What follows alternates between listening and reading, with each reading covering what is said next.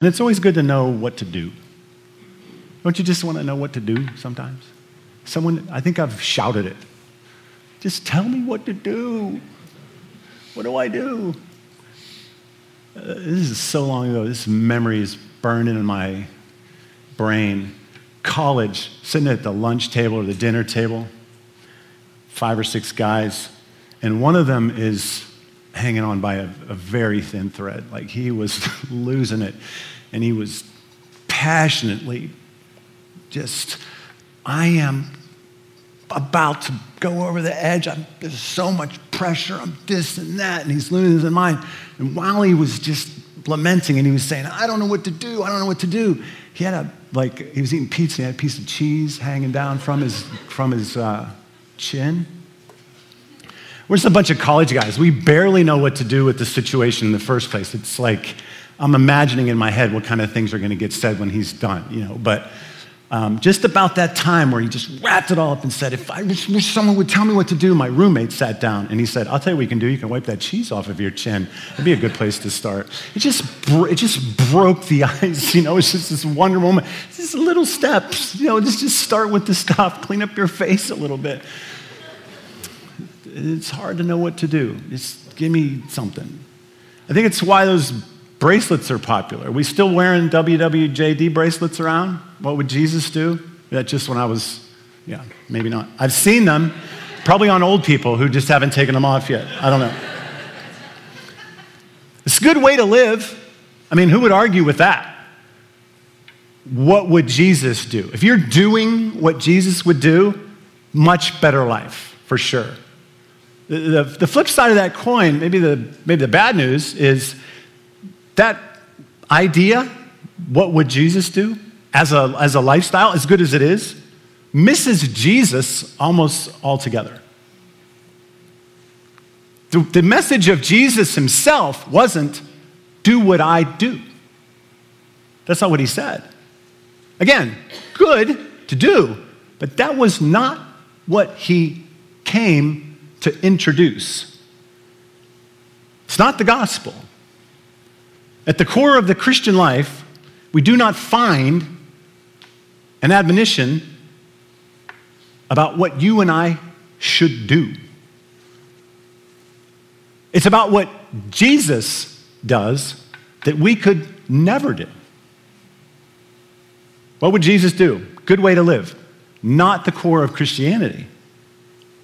If we believe that or we promote that, we aren't actually promoting, we're not actually doing our job as ambassadors for Christ. Todd talked so eloquently about it last week. We're not doing the job of taking the message, the core message, the kingdom message. It's a completely other message.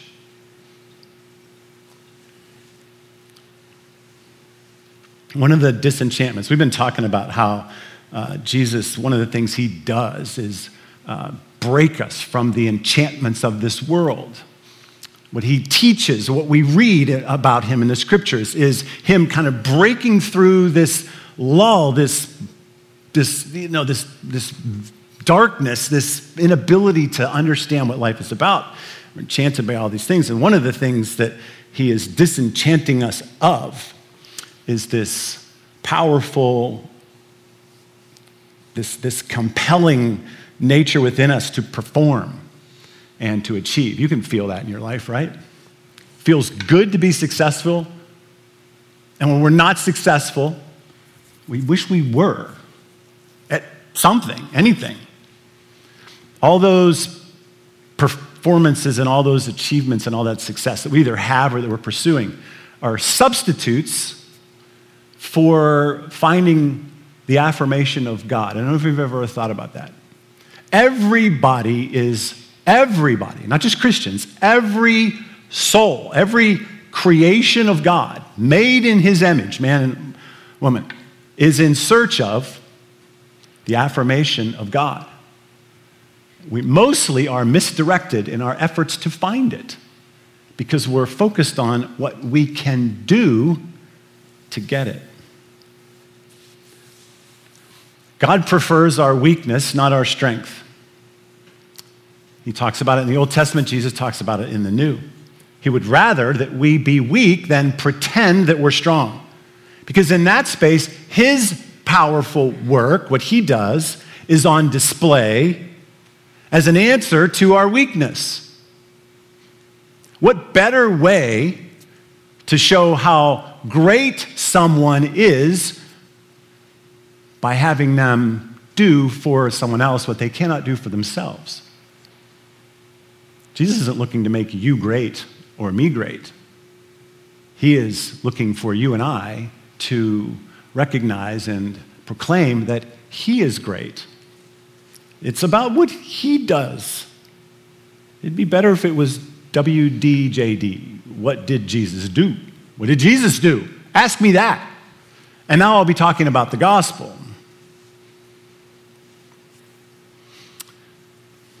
Paul writes about this in the book of Galatians. So sometimes you read the scriptures and there's always something good in the scriptures that are alive in the Spirit. And every now and then you just get one in a verse and you think, woof. And in Galatians, he's talking about this very concept about the nature of how we're trying to work to get our approval. And he says, and this is in Galatians 5:6. He says, there's really only one thing that counts. And he referenced the one thing that the Jews did that was the most important to them, the thing that marked them as godly people. And he said, not even that doesn't count. The only thing that counts is faith. Your work doesn't count. It's literally nothing, the only thing that counts. And we want to say, well, is that the only thing? Or you mean just the priority? No, the only thing that counts is faith. Paul's reflecting what Jesus came to say. Let's scroll all the way back to Mark chapter 1. We're going to look at a little bit of 9 and 10 today. Go back to chapter 1, and Jesus is proclaiming the good news, the message, and he says, the time has come. The kingdom of God has come near. Repent, which means turn to me. Turn away from all this doing. Turn to me and do this stuff. No, he doesn't say that. He says, turn to me and believe. Believe this. Believe what I'm telling you. It's good news. Your performance is not what the approval and the affirmation of God is where it finds its origination. That's not it. Believe. Dr. Todd did a great job last week talking about the fact that the kingdom life is now. Not in full, but at least in part. It will be in full later, but it is now. And there is something for us, of course, to do within it. The teachings of compassion and justice, they can't be delayed.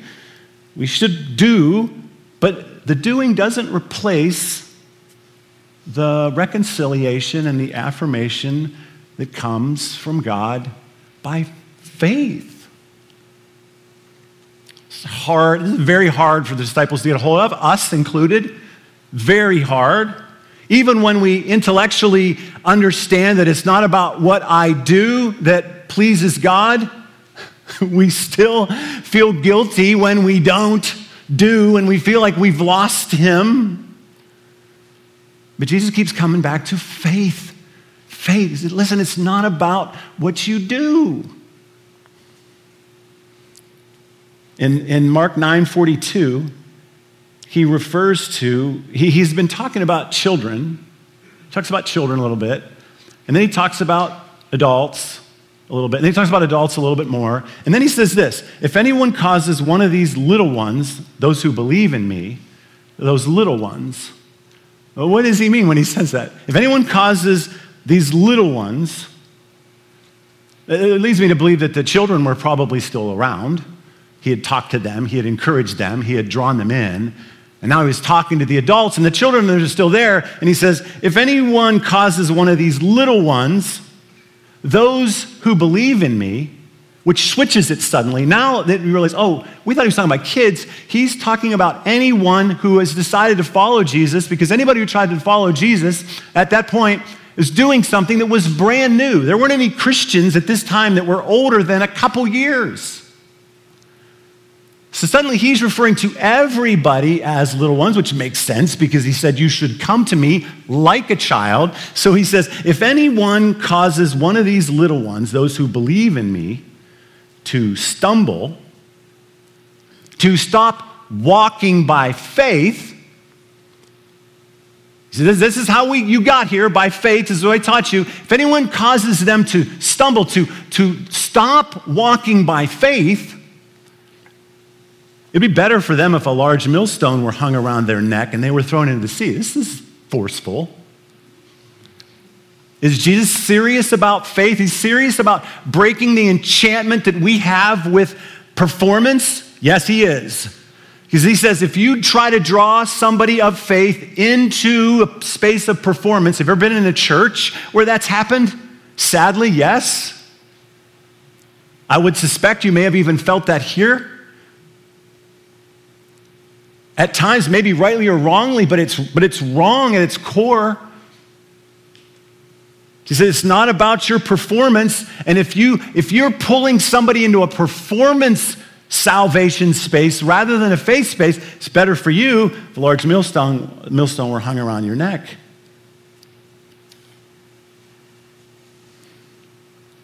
You draw people back into your little kingdom of working where you have all the answers and you're the powerful one. You pull them and get them to do your bidding, your little performance kingdom. It would be better if you, in your high and mighty space, where you're saying you know it all and you're trying to get everybody to know what you know or respect what you do, it'd be better for you if you were brought down from your high and mighty world and your place of greatness. It'd be better if you, someone who is pulling someone away from faith, it'd be better if you were weighed down and sunk to the bottom of the world. Get off your high horse, be better. You should know, Jesus says, how terribly fragile your reputation is, your success is. How quickly you can lose what you have if you're putting your faith there. Worse, if you're drawing someone else into that, it would be better if a big stupid rock was tied around your neck and took you down to the bottom of the sea. He says, if your hand causes you to stumble, if your hand causes you, if there's something in your life that's pulling you away from faith into works, you should cut it off. He's being very forceful. You either have a rock tied around your neck, those that would interfere, that would complicate the gospel.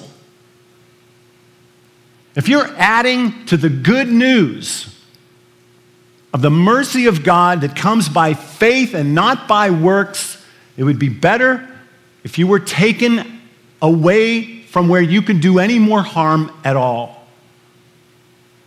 And if something in your own life is drawing you away, if you're searching for your significance in some other way, and putting your faith there, whatever that is, you should cut it off. He says it's better for you to enter eternal life maimed. It would be better for you to attend eternal life with less than what you could have if what you have is causing you to stumble away from the simplicity of the faith gospel. Searching for significance and peace through what you do and what you acquire, you should get rid of that. Do you do that?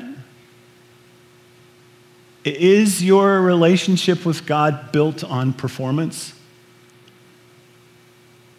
It's shocking and disappointing to discover the truth. It is, usually. If we're not thinking about it, we tend to go there. It's up at dawn, 24/7, repeating the gospel to myself to stay away from the performance traps of this world. How many of you have an up and down relationship with God? Sometimes you feel close, sometimes you feel far. Right? We all do. Why? It's always related to what you're doing or not doing, right? You look at your life and you don't like what you see for the last 2 or 3 weeks, and so you think, oh, I'm distant from God. Or where is God? Why isn't he? Yeah. And sometimes we feel really, really close to God. And why? Because I'm killing it right now as a Christian. I'm nailing it. My devotions are like level 1,000 right now. The Christian life isn't built upon what you and I do, but faith in what Jesus does. WDJD. What did Jesus do? What does Jesus do? We dig into Mark 10. It's a bunch of short teachings in here. Then there's a lot more to unpack than what I'm going to cover today. I just want to look at it kind of superficially on one level today and show you how little Jesus asks anybody to do anything when he's teaching. The second little snippet in 10:13 is maybe the simplest.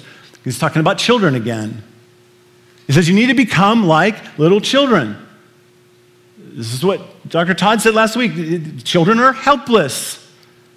They're also willing to believe what they don't fully understand. Children are the opposite of performers and doers, really. They're needy. Who deals down to a 3-year-old and says, what do you got to show for yourself? I don't even know what you're talking about. I'm just here. Yeah.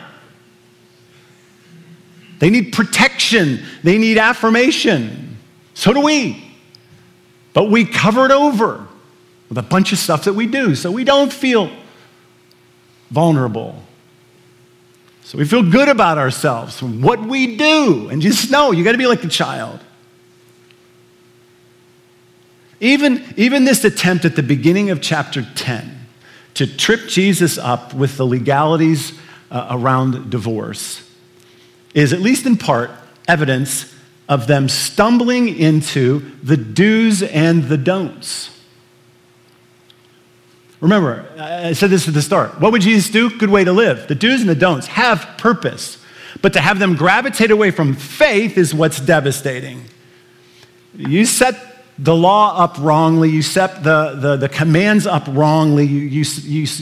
What God calls us to do, when you set that up wrongly, even as a debate with the haves and the have-nots. Because what happens? When you bring out the command, you bring out the law, you bring out the should, you bring out the do, as good as it is, it divides everybody. Right? Those who are doing and those who are not doing. Those who are not doing and those who are doing. And that's what's going on. It divides us. Someone's always in charge of the law. Who's going to enforce the law? Well, whoever that is gets to make the rules, change the rules, and they're in charge. So there's certainly a division between the powerful and the poor when it comes to rules. But then it even divides the poor, which is like 99% of us. Those that aren't in power. Because now with my peers, our peers, I'm trying to get to be the powerful, so I'm kind of working against you in a sense. If one of us is going to get closer to the powerful, well, it should be me. So it causes all kinds of division. Divides us. There's the in crowd and the out crowd and the winners and the losers and the competent and the incompetent. Someone says, here's what's godly in our culture. In our culture today, somebody, somewhere, in all sorts of different ways is saying, this is what's right. Are you with me? This is what's right. And somebody over here is saying, no, this is what's right. This is what's good.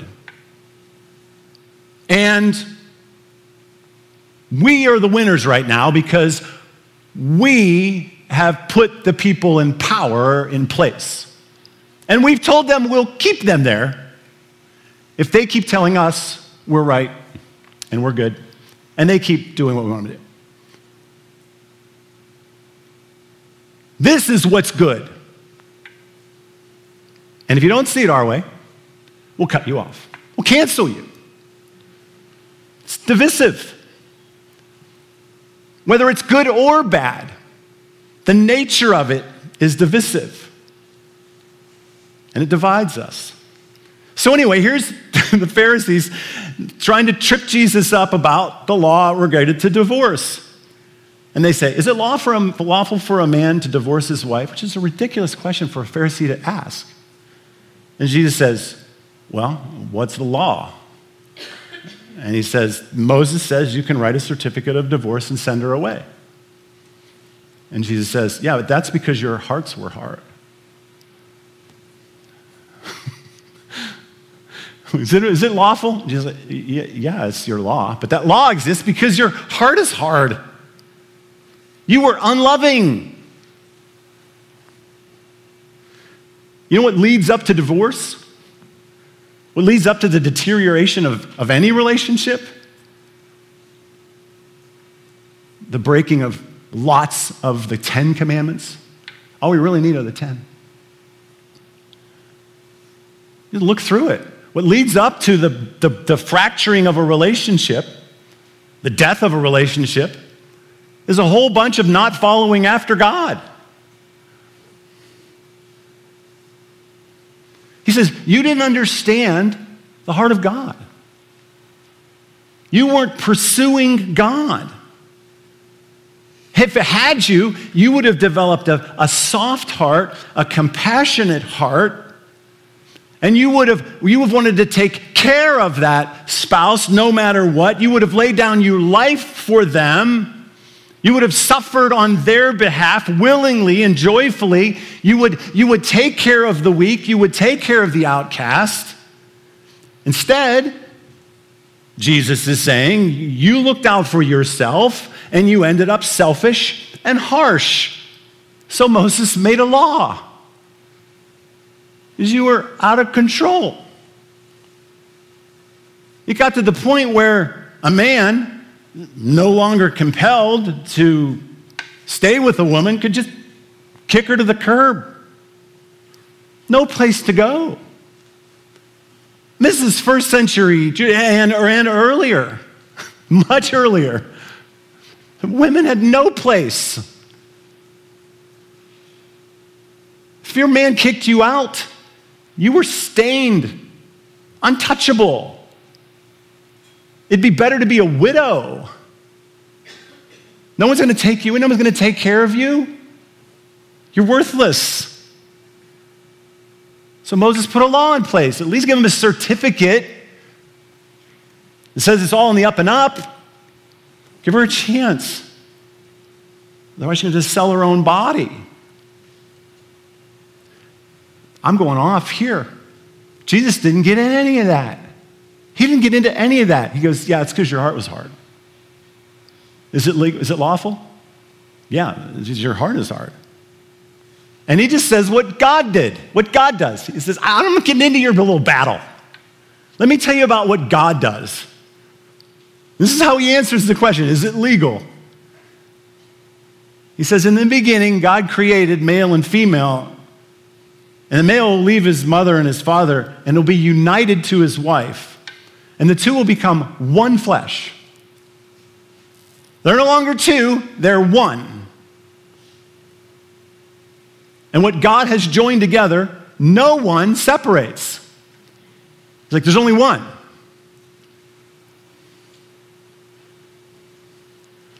Divorce oftentimes, not always, misunderstands what God does. Marriage misunderstands what God does. I teach this when I marry people. I said, do you understand what marriage is? It's not a ceremony. It's a spiritual union. What God does with Christian marriage is undoable. Even when humanity fails, and it does. What God does is deep and it's lasting. What man does is fleeting. It's often disastrous. Jesus doesn't get into their debate. He says what Jesus does in the life of humans is phenomenal beyond recognition. There's something here that we're missing as humans in this lifetime. In some cases, we don't reach it. But he's like, what God does is rich and meaningful and deep. And unlike anything in this world, it lasts. Nothing that man can do can change what God does. This Christian life isn't about what would I do like Jesus. We have to see what God does and be at least enamored by it, inspired by it, drawn to it. This world gets caught up. Christians are no exception. It's the saddest part for me. We get caught up in this zero-sum, win-lose construct of world issues. Meanwhile, people are suffering within it, broken, no matter where they land, shamed, in pain, dying. People need to experience something 1,000,000 times more important than a political or a legal win. Look at Roe. That issue's been dividing this country for 45 years.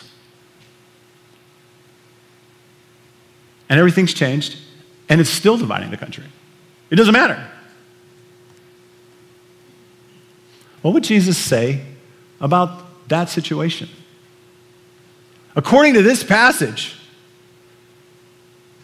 about a very important subject in that time, what would Jesus say? Not much. Not much. But he would have something to say about love and judgment and fear and self-preservation and oppression and violence, particularly among Christians.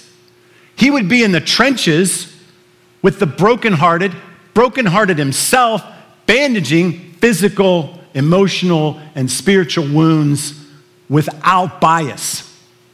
Are you with me? I'm not commentating on what's right and what's wrong. I'm not. You want to know my opinions? You call me and I'll tell you. What I'm saying is, in the midst of our battles, Jesus is calling us to something much deeper than those issues and what we do. He would be saying, wow, y'all's hearts are hard.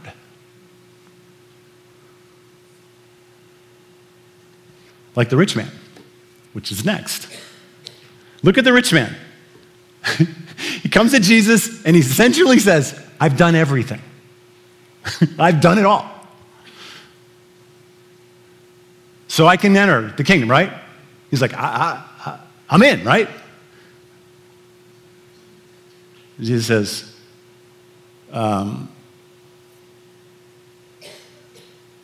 you lack one thing. He says, I've kept all of the commandments, all of the do's and the don'ts since I was a kid. He says, you're lacking one thing. Go sell everything you have and give to the poor, and you have treasure in heaven. Then come follow me. There's a lot of implications in here. You're following someone other than me. You're looking somewhere else for your affirmation. You're lacking, he's not giving him one more thing to do. It looks like it. He's not. What's he saying? It's awfully hard to adapt to the kingdom when you've been full on leveraging this one. Pretty hard. You're pursuing the wrong things, bro. Even in your religious context, this is not about the do's and the don'ts. You've got it all together. You need to come back when your hands are empty, like a little child, and then follow me. You don't get in here because you're awesome. The face of the man just fell. This is a sincere man. It's like many of you, me. I don't know if anybody in this room has a Christianity that's insincere, but we are often misguided. And it's disappointing to discover that, but we need to discover that because human flourishing is on the other side of this discovery. Peace like never before is on the other side of the discovery. His face falls and he goes away sad because he had great wealth.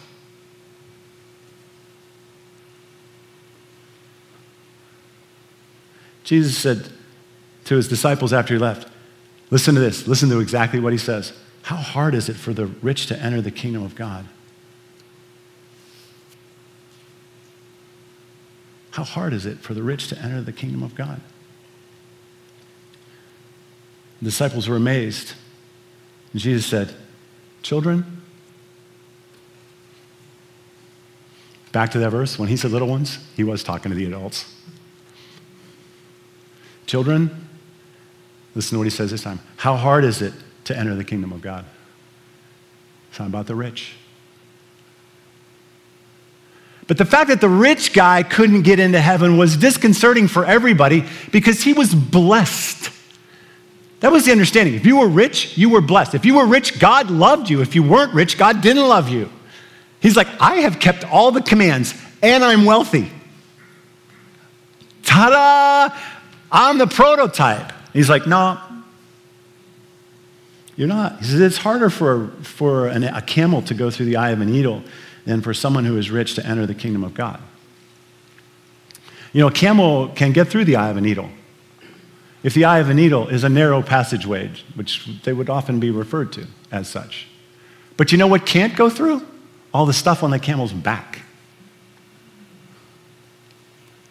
It's as hard for a rich man to get into heaven as it is for a camel to go through a very tight place.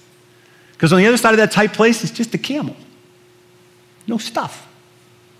To get into heaven, when you get on the other side, it's just you, naked little child. Nothing. It's got to be left behind. The disciples are amazed. They said, well, then who can be saved if the blessed are not saved? Who can be saved? If the religiously astute and profound cannot be saved, who can be saved? And Jesus looks around and he says, with man, it's impossible. Who can be saved? If it's up to man, nobody.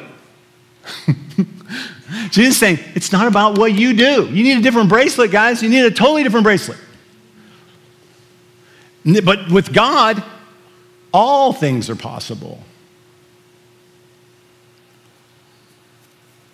The rich man can't get in. The poor person thought they had no way in. They have no capacity to perform. And he's like, but with God, anybody. There's nothing you can do. It's really hard for a rich man because he relies on himself. The rich man needs to become like a child. That's what he was missing. A sense of his neediness for God in the midst of all of his self-provision. A vulnerability, if you will. Come back vulnerable. And then you'll understand the gospel. It's not about what we do. You know that when Jesus was crucified, there were two guys on either side of him, also on crosses? You know that? One of them was hurling insults at Jesus. He said, hey, you're the Messiah. Can you save us? Save you and us. But the other criminal rebuked that criminal and says, don't you fear God? We're all in the same sentence here. We're all going to die. You're ridiculing the only one who could save you? You're going. He's like, what are you doing? And on top of that, he says, we deserve to be up here. He's done nothing. What Jesus does next is mind-blowing. He says to Jesus, this criminal, remember me when you go into the kingdom, your kingdom. And Jesus says, truly, I tell you today, you'll be with me in paradise.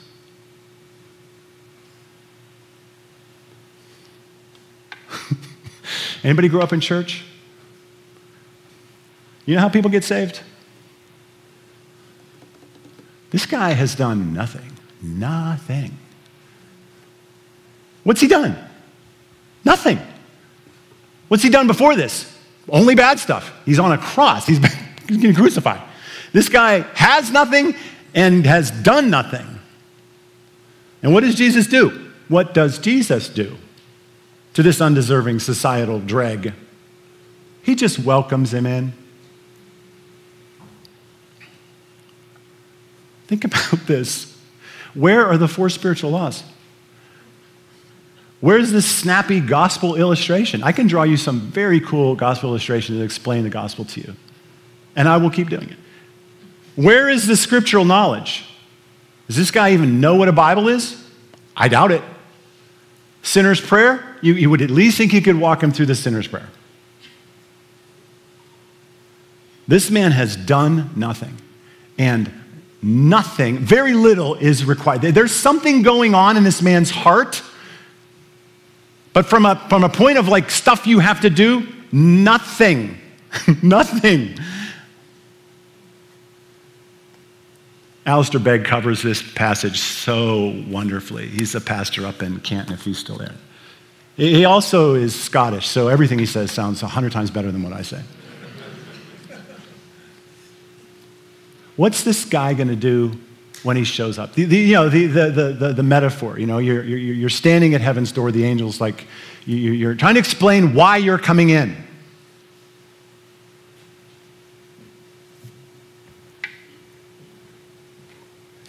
Why? Put yourself in his shoes. Why should I let you in? Why are you being permitted in? If you answer that question in the first person, you've immediately gone wrong. If it starts with because you're on the wrong path.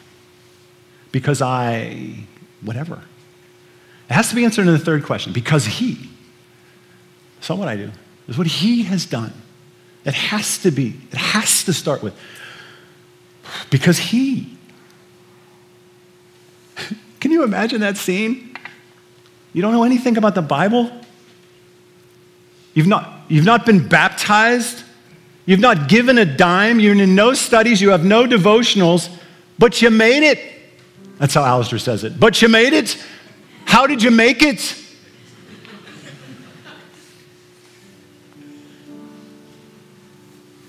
On what basis are you here? The man on the middle cross said, I could come.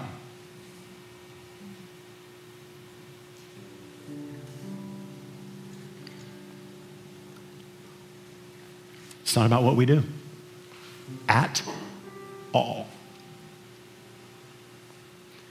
The gospel, the good news about the kingdom, isn't about what we have done, but what Jesus has achieved. If we don't believe that, if we don't trust that, if we don't tell ourselves, we don't preach the gospel to ourselves every day, we will fall prey to the enchantments of this world that Jesus has come to disenchant us and disenfranchise us from. If I don't reinforce what did Jesus do every day, that would be a great bracelet. What did Jesus do? He did everything that I needed.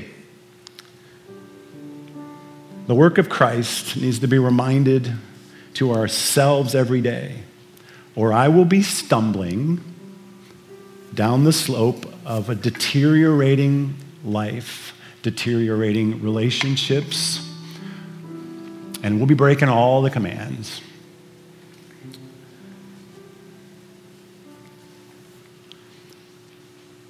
If you're trusting yourself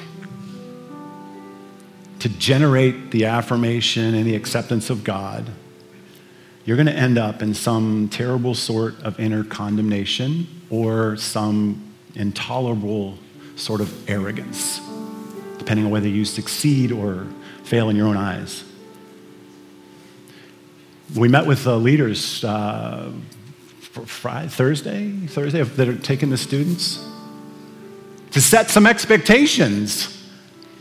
That they're stepping out in faith and they want to do a good job with those students. So we showed up to tell them what they should do because they wanted to know. We wanted to encourage them and set the bar to clarify what we hoped they would do with the students. And we said, we need you to rest in Him. We need you to be rock solid with God, following Jesus, listening to the Spirit. You do not need to get this perfectly right. You do not need to have all the answers or any answers. We need you to pursue God. God needs the church to pursue God, to rest in Him, to love Jesus, to listen to the Spirit, and help one another. We're all children. We're all beggars just trying to help each other find some bread. Help someone else follow Jesus, hear from God, rest in Him. They aren't going to rest in your answers.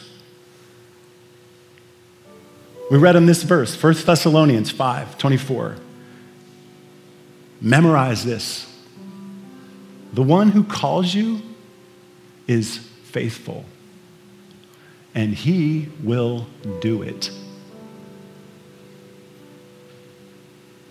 You've been called, and I'll say this, even to do something. But it's not primary. And it's not you that's going to do the real work that needs to get done. It's God. How about that? The one who calls you is faithful, and He will do it. Pursue God. Accept the work of Jesus. Be transformed in your heart, because if your heart is soft and humble, if you're more like an empty-handed child than a fully accessorized man or woman, if you're walking by faith rather than stumbling along trying to prove and validate yourself, you will be fulfilling the only true and necessary law of God. There's only one law that's necessary. And the fulfillment of that law comes out of a transformed, softening heart that is resting in the gospel. That's how Paul put it. I'll finish with this. And we will celebrate together. We can celebrate a little bit. We can celebrate. Tam, you ready to celebrate? Okay, listen. If I speak in the tongues of men or angels, which is pretty dang good if you can do that. You can speak in the tongue of angels, but do not have love, I'm only a resounding gong and a clanging cymbal. If I have the gift of prophecy, I can anticipate what God's going to do and can fathom all mysteries and all knowledge, and I have faith, I can move mountains, but I do not love, I'm nothing. If I give all I possess to the poor and give over my body to hardship that I may boast, but do not have love, I gain nothing. It's all about love. It's all about rest in Him. It's not about what you do. Get a better bracelet. You can keep that. What would Jesus do on? It's a good one to have on. Yeah, bigger one. What did Jesus do? Let's stand together. Let's celebrate what Jesus has done. Because it doesn't matter. You can celebrate right now. It doesn't matter if you failed. It doesn't matter what your faults are. It's not about what you do or don't do. Right now, you can celebrate the good news. He loves you, and He welcomes you in.